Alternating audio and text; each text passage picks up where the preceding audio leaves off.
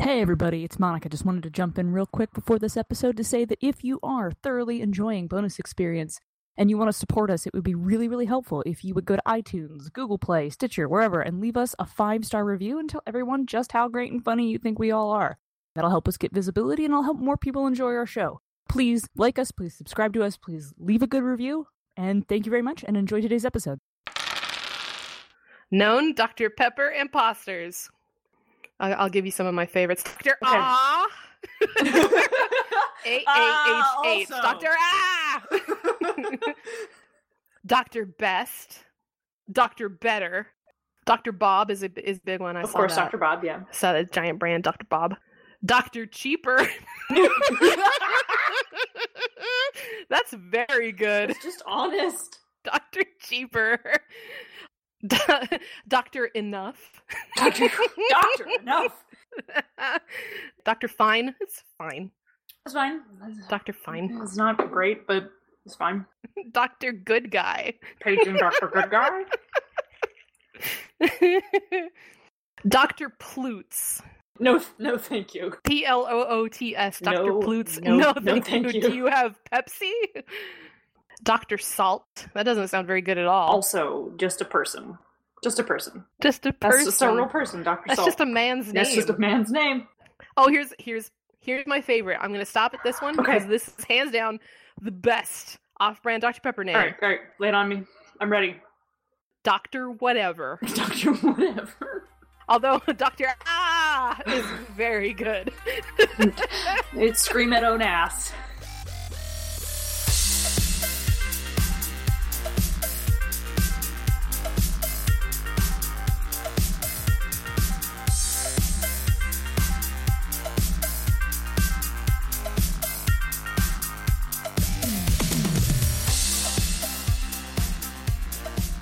Hey, we're Bonus Experience. Hey, I'm Let Monica. me just finish. Oh, I'm Ray. I'm drinking a health potion right now, so you might hear some of the refreshment coming down the line there. Mm. Oh, I have a ginger ale, a real like a craft brew soda ginger ale. I love the crafty, like small brewery ginger because the ginger is so fucking sharp.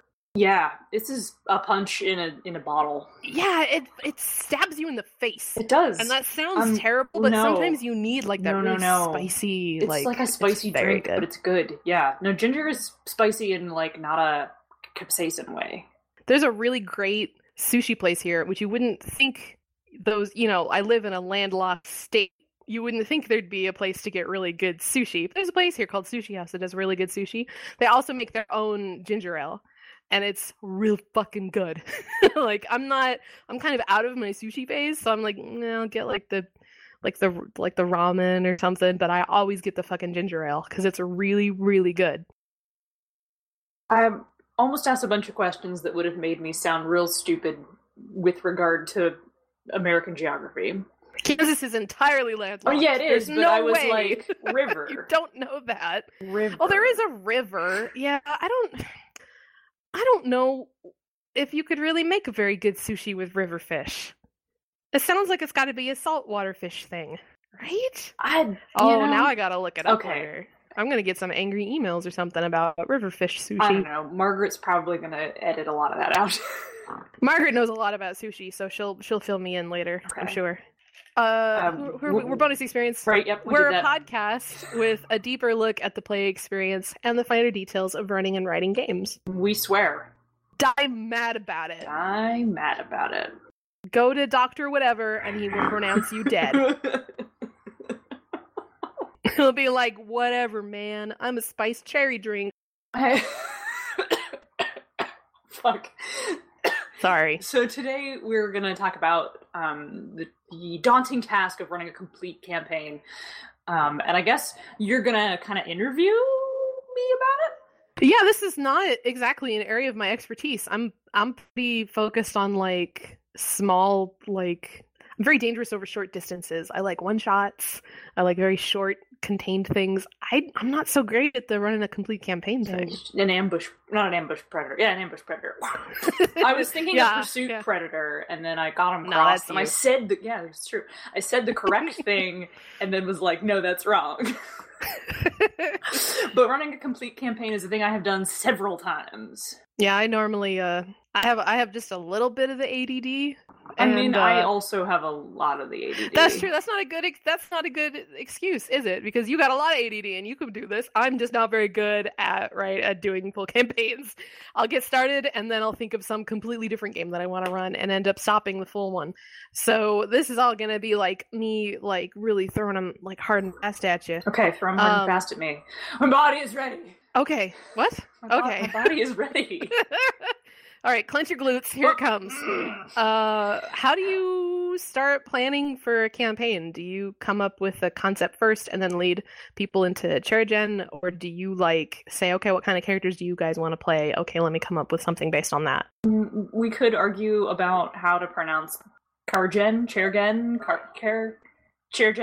I say chair gen, and that's because it's never been said to me out loud. So now it sounds like it is a word that exists only for use on the internet, and I have never heard anybody pronounce the actual abbreviation of character generation out loud. Chair gen? Character generation. No, I don't care. Character creation. Why are you dodging the question? Yeah, excuse you. Listen to this hardcore journalism. Pinning me to the spot. I clenched my glutes for you. So for me, it's concept first, like, pretty much always. And I have to do this so people don't make things that are wildly left field of the plan. I've had people make sort of offbeat concepts, and sometimes they either, like, get pushed to the wayside and then that person doesn't have any fun because they sort of made this weird out there character, and then it's sort of hard to excuse me while the ginger beer catches up with me. It's sort of hard to like keep them enfolded into the plot if it's about something very specific. And usually I like have a real specific hook when I start a thing. I think I brought this up in our first episode. Like, I ran a D&D 4th edition campaign that was specifically about the survivors of this collapsed kingdom having to escape into the wilderness to find allies, get support, and come back and reclaim their nation from invaders. That's the hook. And if you build something that has nothing to do with any of that, you've made a character that doesn't fit into the story at all. So would you say that kind of guiding character generation is a crucial part of coming up with a campaign as opposed to like a short burst game? So for me, yes, definitely. I wonder if that's where I struggle, because I tend to be pretty much like, yeah, make whatever you want. Every time I've ever been like, yeah, make whatever you want and I'll make it work. Or like, hey, how about you guys tell me what you want and I'll make it work. I can't make it work. Okay. I get like 3 or 4 sessions in and I'm like, it wasn't my idea, so I don't care. Bored now. Yeah. And I guess maybe some of it is because it has to be my own idea and I do care. And like, we talk about player engagement and you as the GM have to be engaged too. And if I can get everybody on board with my hook, which is usually not, like, I don't write a book beforehand. I think you should be wary of over planning. I think it's really important to have like a page, like a Word doc page, however many words it is, like 700. Okay. Of this is the concept I have. Build your characters around it. Okay. So when you do something like that, do you drop like almost a Wikipedia article on them? Like here's the nitty gritty, here's the details, here's what you need to know, or do you kind of go more the fiction route, like trying to give the feel of the setting as opposed to the details? You know, I wonder if I have one hanging out in my drive, but I like write up a rap sheet that's like, this is the hook. Make your characters accordingly. All right. Okay. Hey, I found Those Would Be Kings, which is the rap sheet for that 4th edition campaign I was talking about, which is 8 pages long. Oh. About 700 words. So what you did was you not only lay out the setting, but like from the very beginning, like here's the different ways the campaign could begin. Like you could go here, you could go here, you could go here, you could go here. Yep. I like that approach a lot. That kind of, I think for a campaign, one of the reasons that I end up having so much trouble is I start so completely open-ended and I end up with so many different disparate like goals that it's hard for me to keep everybody like on the same path. What's your planning process like? How much do you end up planning, and what do you leave up in the air? I don't understand the meaning of the word plan. Which is to say that we've already talked about how I use tent poles and I use bus tickets, and like usually a lot of my thought goes immediately into that rap sheet. Mm-hmm. Oh, okay. The reason it's 8 pages long is also because I had in there updated character creation rules. I had like reskinned a bunch of races. Like there weren't any elves. I rolled all elves into Eladrin, so half elf is half Eladrin instead, and halflings were monkey people instead of hobbits. Damn. Okay. And then like just a like different look at everything for this Bronze Empire setting idea, which apparently I had thought about a whole bunch. That's pretty cool. Thanks. How many people did you run this game for?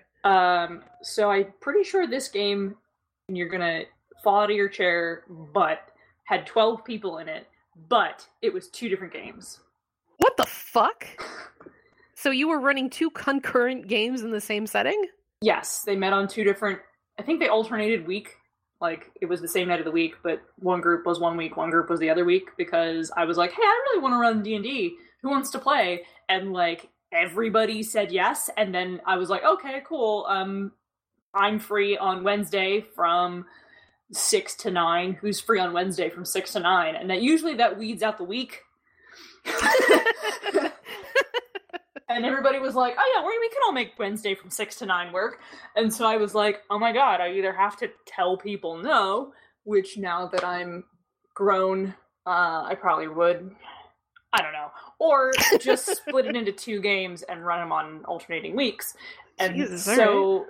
They started in, there was also a shared map, and they started in 2 different points on the map with the same plot. And then what happened in one game influenced what happened in the other game. Oh, that's really cool, though. And then eventually one group sort of petered out and the other group finished, I think. All right. Maybe that game didn't finish. I don't know. It was fun. It was fun, and I had a lot of people in my living room on Wednesday nights every other week. Or every week, rather. So I'm going to ask this question, even though I know there's not much point to it. Do you keep GM notes? Sometimes I keep a notebook if I'm feeling particularly ambitious. Or, or running 2 games. Set in the same universe, and I have to actually remember things. And I mean, yes, a notebook, physical notebook, that I write in by hand, and then can't read later.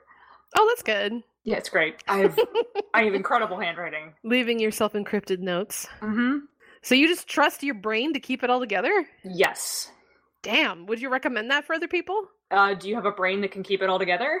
It depends. If you do, then sure. And if you don't, God, keep no. notes. Keep notes. All right, that's easy.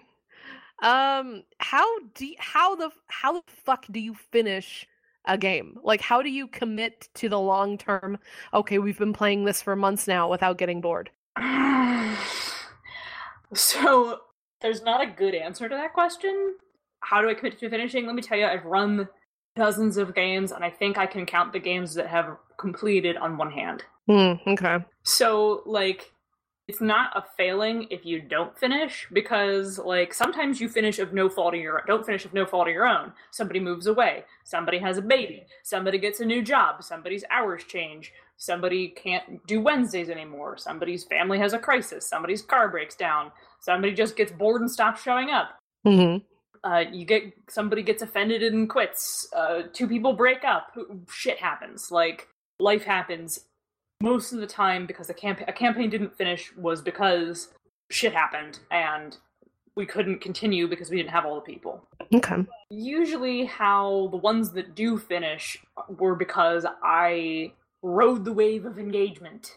I mean, that's it, really. Like, I read the audience, aka my players and myself, and made sure that, like, I was checking in with their energy levels and that people were still committed and that they were still engaged and that, like, they wanted to keep going. And there will be a point at which people don't want to keep going. And then it's time to start wrapping up. Okay, so you kind of basically just, like, read the room. You gotta read the room. And try to end on a high note. Yeah. All right. I mean, I think I have noted later, I can't teach you how to do that. It's just sort of a learn it as you go. Yeah, it's sort of a learn it as you go thing. Like, I guess it's also kind of an empathy thing. Yeah. Yeah, can you teach that? I don't... Like, paying attention to how people feel. Yeah, paying attention to how people feel is sometimes you're just not, good at it. Yeah. You gotta figure it out, though. Yeah. I'm like, I'm gonna get some hate mail for this, but men are kind of bad at it. Yeah, but, that's the culture of toxic masculinity. They're taught that they shouldn't be good at it. Yeah. Because then they're soft and might be gay. Yeah, you won't be gay. And that's terrible. It is. Well, that men have to deal with that is terrible. Yeah. So anyway, But how do you keep it fresh? Like, how do you show up possibly like week by week to the same setting and the same characters and keep it like, keep your focus meter high? Well, so I used to say this about running Exalted, at least. And I completed it through the Breach campaign, but that was actually because I was running off of a module. I ran off a module, and then the players, didn't care much for the actual module's ending, and they were like, well, we did all this other stuff. Do you want to keep going? And I was like, sure, we'll complete the story arc that you guys created. So, the actions of players, as long as you are engaging them and you are not railroading them in the bad way, see our episode Art of Railroading. Margaret's almost done with that one. Good. It's turning out pretty good. I'm really excited to listen to that one. So I think it just gave away how deep into our buffer we are. We if you're not railroading them in the bad way, like if you are listening to your players' choices and you're letting them make choices and you're letting them make interesting choices and giving them places to go that is fruitful, their actions will continue to create more plot. You don't have to write all the plot. Like, you're not a novelist hunched over a desk. You are an active participant in a game, collaboratively building a story. So what you should be doing is paying attention to the choices that were made, and then responding to them. Did someone piss off the prince in the last vampire game? Like, directly or indirectly? Did she spit in the messenger's face and tell him that his father was a hamster and his mother smelled of elderberries or whatever? And classic. At the time, maybe she got away with it, rolled well or whatever. But ever played a Telltale game? Yeah. Yeah. You know what? Okay, I'm going. The vampire prince will remember this. Right. So-and-so will remember this. Which I think is one of the ways Powered by the Apocalypse says think off screen. Yeah, that should be a Powered by the Apocalypse move. Just NPC will remember this. So-and-so will remember this is both good and bad, right? Sometimes so-and-so will remember this because you did a good thing, and sometimes so-and-so will remember this because you did a bad thing. And, just because someone has dodged the social consequences for now doesn't mean it couldn't become an interesting plotline later where they find themselves trying to requisition resources to go fight the werewolves, and they've been stymied because the person, our example character spit in the face of previously remembered that and was like, well, I'm entangled in this vampire society, so I'm going to prevent you from doing this. You can either get your resources elsewhere or deal with the werewolves on your own. And so you haven't blocked them off from that path. You've created a new choice. Right. And sometimes players choose to go, well, I'm going to kill everybody in this room, and then that still creates more consequences, right? It snowballs. It doesn't ever dead end. And I think that's one of the things I really liked about the Blades in the Dark. Well, I guess they borrow this they mod it pretty heavily from Apocalypse World, the countdown clocks, where if it's like, okay, this is a thing that should have consequences, but not immediate consequences, you just start a clock. And I always really liked that, and I guess that works in with your idea that this obviously isn't the GM show. You're not alone in writing this whole thing. You gotta pay attention to what the player's doing. But you could always, every time, she spits in this guy's face, you, start a clock for, Vampire McFuckface. Really? Yeah, Vampire Bureaucrat is mad clock, Yeah, and then every time, you feel like it, take another thing on there, and then as soon as it's full, it's like, oh, guess what? here's a new plot event that you guys got to deal with. Yeah, I guess essentially what I'm saying is that I have always kind of made clocks in my head. Yeah. Like, and then I would just sort of pull them back. Like, I turn them into tent poles because I do everything really abstractly, and, like, pull them back out later when it would be dramatically appropriate. What was that question? I think I started with, how do you commit to finishing? Right. And I was like, but no, seriously. The only problem is I get bored. How do I not get bored? Help me! I can't tell you how to not get... Well, okay, so you gave me a really good answer. I think I can tell you how to not get bored, and that is to give yourself structure. And then to initially give yourself structure, like, you have to set boundaries on yourself. You need a Stevie Lynn to produce you. So you have to give yourself boundaries, which is basically what I did with that those Ruby Kings entry. I put boundaries around myself. I put boundaries around my player characters, and, like, people be like, "That's railroady," and I'm like, "No, it's structure. Yeah, it's structure." Yeah, okay, makes sense. Like, you can be mad that I've put walls up, but it's structure. You need, like, you live in a house because it has structure. Bridges work because they have structure. Stories work because they have structure. And that's the reason I think why a lot of my attempts to run Fate from my table game failed, is I started with, like, no structure at all beyond, hey, we're going to play Fate. And I didn't start with, like, any of the pre-made settings or anything like that. I was just like, what do you guys want to do? And they were always like it left us really unmoored, and I've now been, like, trying to backpedal and, like, okay, let's try a different approach to Fate, but we'll play, like, Camelot Trigger instead, because you got to bring in the structure, or they, like, nobody knows where to begin with it. Yeah, structure yourself, structure your players, begin with a few structured sessions, like, and I mean, like, the High General has told you that you have these 3 choices, pick one. There are these 3 choices, pick one. Right. Like, and this is just to begin with. I'm not saying that you have to always structure every session that way, but it's a good way to begin. Pick one of these 3. Pick door number 1, door number 2, number 3. You pick. I've given you a choice, but it has to be one of these 3 things. It is okay to say that. Yeah, right. Because it's structured. And then, past that, it becomes open world after that. Play through the tutorial, and then it becomes open world. Yeah, that's a good way of thinking about it. Yeah, and so I find, at least I would find this when I ran Exalted, I don't know if it will happen with other games, but, like, I would structure the beginning, and then there would be a point at which the players would take the story from me, because Exalted characters are so powerful and so narratively world-shaping, and there would be a point at which I would realize that I wasn't planning sessions anymore based on what I wanted to do. I was writing material based on what everybody else had done. Okay. So at a certain point, GMing kind of becomes reactive? Yes. Like, now I'm just structuring things based on the consequences of what you guys have already done. Right. And then, like, what I will do is come back in next session and be like, hey, Golden Fart Kicker, you...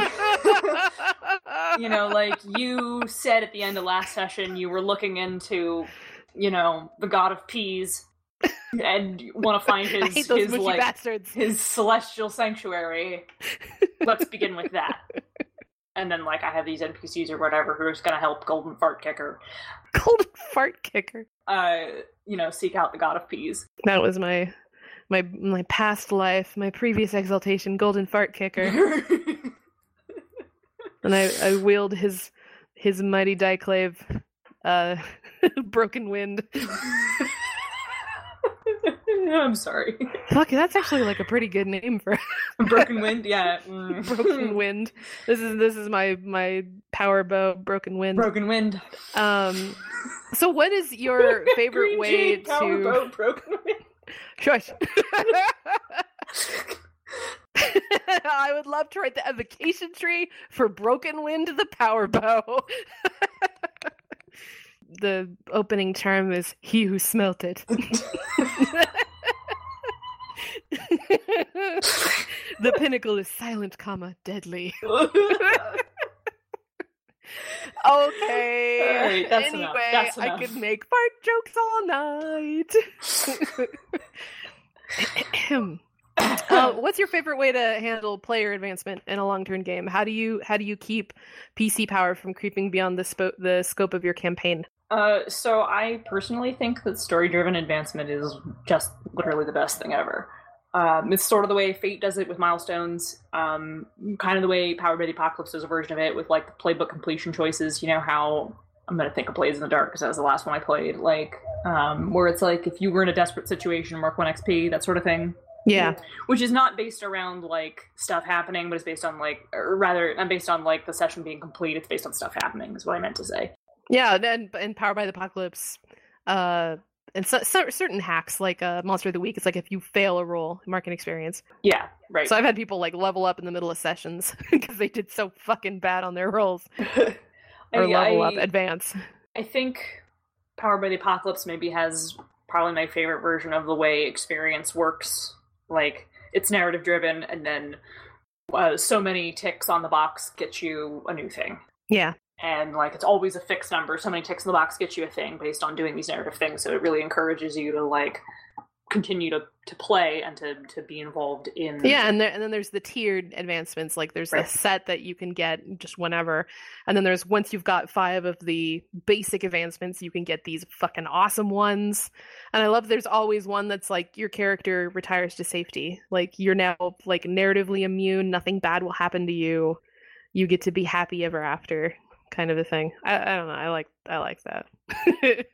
Yeah, I mean, from a design standpoint, I think the days of like old school White Wolf experience should be over. Yeah. There's no need to do anything like that. There wasn't a need to do it beforehand. The value of statting up things has been overrated. Just to continue to use Exalted as a punching bag. Spending 15 XP to go to cast ability at 5 was like, okay. I mean, it's really my charms that are the important thing design-wise, right? Like, because they're the things that give me my superpowers and let me, punch god teeth in. Mm-hmm. And, like, change the shape of the world itself and, like, travel vast distances in a blink of an eye. They're the stuff that make the game interesting, not Melee 5. Yeah, but then you needed Melee 5 to get really good Melee charms. They was just a gatekeeping. Right, it's just a gatekeeping thing, and, like, it artificially inflates how long the game needed to go, because you were only supposed to give, like, 4 XP a session. Mm-hmm. Yeah. Which you never did. I never did. I'd be walking away with, like, 10 to 12 experience a session. My god, rate was usually 8. How do you handle, like, PC power creep in situations like that? If you're playing a game like prior editions of Exalted, where that can go fuck nuts real quick, sometimes you'll overshoot. Whoops, too powerful. Oh, you mean like the loophole that allowed me to get to Essence 6 before the end of the campaign? Yes. Whoopsie. Lots of people really wanted to cheat to Essence 6 many times. Because it was supposed to be the unattainable, and yet there were rules for attaining it. Yeah. There were all these cool things you could get at Essence 6. They just should have left it the fuck out. Not a good example of good design. No, that's okay. I still like it. It's a good bad example, so I keep bringing it up also because I know I'm not really gonna offend anybody by pointing out that Exalted 2nd Edition was kind of bad. Yeah. Sometimes you'll overshoot, whoops, too powerful, and then, like, maybe it's time to wrap things up. Well, you guys have ended the power curve, so... Yeah, I mean, but I also Let's go punch God and end the world real quick. Then you want to get shawarma? Yeah, exactly. Yeah. I also like things absurdly powerful, so to be honest, Riley, this has been an issue. All right. We're at the point where we're thinking, like, wrestling the Kukla is a cool idea, and I'm like, cool, let's go do it. Yeah, fuck, all right, let me stat him up. Fuck, all right, yeah. Let me just make up some rules. Let me put that big beefy arm on his back. Oh, man. Dish out all the consummate V's that I'll need. But to be honest, for other things, like, I'm implementing this for my current Through the Breach game, and I did it for D&D 4th edition too, where, like, if you have a leveling system, and, like, the leveling system is grounded in, say, like, constantly fighting monsters, let's call out D&D. Yeah, well, why not? Why not? Let's give Exalted a break for a bit. Let's give Exalted a break for a minute, and I'm going to call out all versions of D&D, except for the old school ones where that was based around getting treasure, but that's neither here nor there. But, like, so if your experience system is cached in combat encounters, then you incentivize only combat encounters, right? Right. And if your players want to do other things, then there's no benefit to doing it. So usually what I've done in that case, like if players want to do more things like explore or make friends or, politic or whatever, I just carve the level system out. Which is not to say that that characters don't level up, but rather that I don't bother with experience and rather have like a tick line of number of encounters until. Okay, yeah. And then so like 2 big major encounters like boss level fights might get you another level. So sort of milestoning it a little bit. Yeah, milestoning it instead of someone having to keep track of XP. God fucking help you if you're playing an edition where people level up differently. I can see like it almost seems like novel at this point. Like, oh, we could all be different levels, and then it's like, not novel. That sounds fun. Let's try that for 2 sessions. But for a whole campaign now, it's like, oh, this fucking Stone Ages. Like, there's a better way now. Yeah, there's a better way. You don't have to do that. Don't do that. It's a bad idea. All the old school people are going to come out of the woodwork for my skin. I don't think that. Honestly, at this point, I don't think there's any old school people listening. I think they saw 2 queer women. Ooh, they like the new, like, indie Tedder Pigs? Ew. And that was the end of that. Did you just call them Tedder Pigs? Yeah, why? Is that not right? TTRPGs. Tedder Pigs. Tedder Pigs. Tedder Pigs. Really? I can't be the only person who says that. You're the only person in this conversation who says that. Shit. Well, get on my level. What's wrong with you? I don't refer to tabletop RPGs as Tedder Pigs. Well, now I guarantee you that anyone else has left as soon as I said Tedder Pigs. Oh, hi, my dog is here. Hi, Beanie. He's got his big dopey face right in my lap. Hey, do you have to go outside? I'm fuddling with your flaps. Maybe I can get you to say something for the podcast. Can I make you go? He can't close his mouth all the way. I mean, he can close his mouth, but he can't. His lips don't cover his jaw, so there's always just a little bit of gum showing because he's a big dopey bulldog. I was just about to ask you what kind of dog he was. He's an English bulldog, and we take very good care of him, so he's not like grossly obese. And he can breathe. Oh, that's good. We do our best with Beanie. He does have hyperkeratosis, which means he grows a big callus on top of his nose. So I have to put coconut oil on top of it to keep it moist and to keep that callus from growing. But there you go. Wood. He hates it. He hates having anything on his face. So I have to come up on him when he's napping. Just slab it on his what? What do you want? We're gonna. Okay, there you go. He kind of got a dog sound. He kind of sounds like Liam Neeson. Is the thing. I will find you. I will kill you. A silverfish just climbed up my wall. Ew. I'm gonna kill it. Hang on. Oh, where's the cat? Get a cat. No, they're locked out of the room right now. All right, hold on a second. I gotta kill this motherfucker. Okay. Get a load of that dog. Get a load of that dog! Alright. Get a load of that dog! Are you rapping to your dog? Get a load of that dog. I gotta let this dog out so he can go to the bathroom. We're almost done. So he's making his Liam Neeson noises at me. Okay. Where do we find us on the internet? I'm Well, you can find me on Twitter at Ray_Cole. That's my name. I'm on the Twitter at Zenith Sun. The actual podcast is on Twitter at BonusEXPcast. You can also find our website, bonusexpcast.wordpress.com. And if you want to send us some listener mail, we'll answer your jamming questions. We'd love to hear about your characters or your campaigns or your house rules. Or if you found a picture of a cool dog. Yeah, we'll get a load of that dog. More of a cat person, but I do like pictures of dogs. That's a great cat right there. Yeah, show us your cool. How many videos will I quote in a single episode? Show us your dogs. Snakes. I like snakes. Snakes, lizards, I like lizards, and really birds. Cute lizards, birds. Show us your pets. Every kind of dog you have. Yeah, and you can send that to bonusexpcast@gmail.com. I think that's it. Yeah, I think that's it. All right, everybody out. Ah, okay. And remember, change it if you want to. Change it if you want to. Thanks for listening. Goodbye.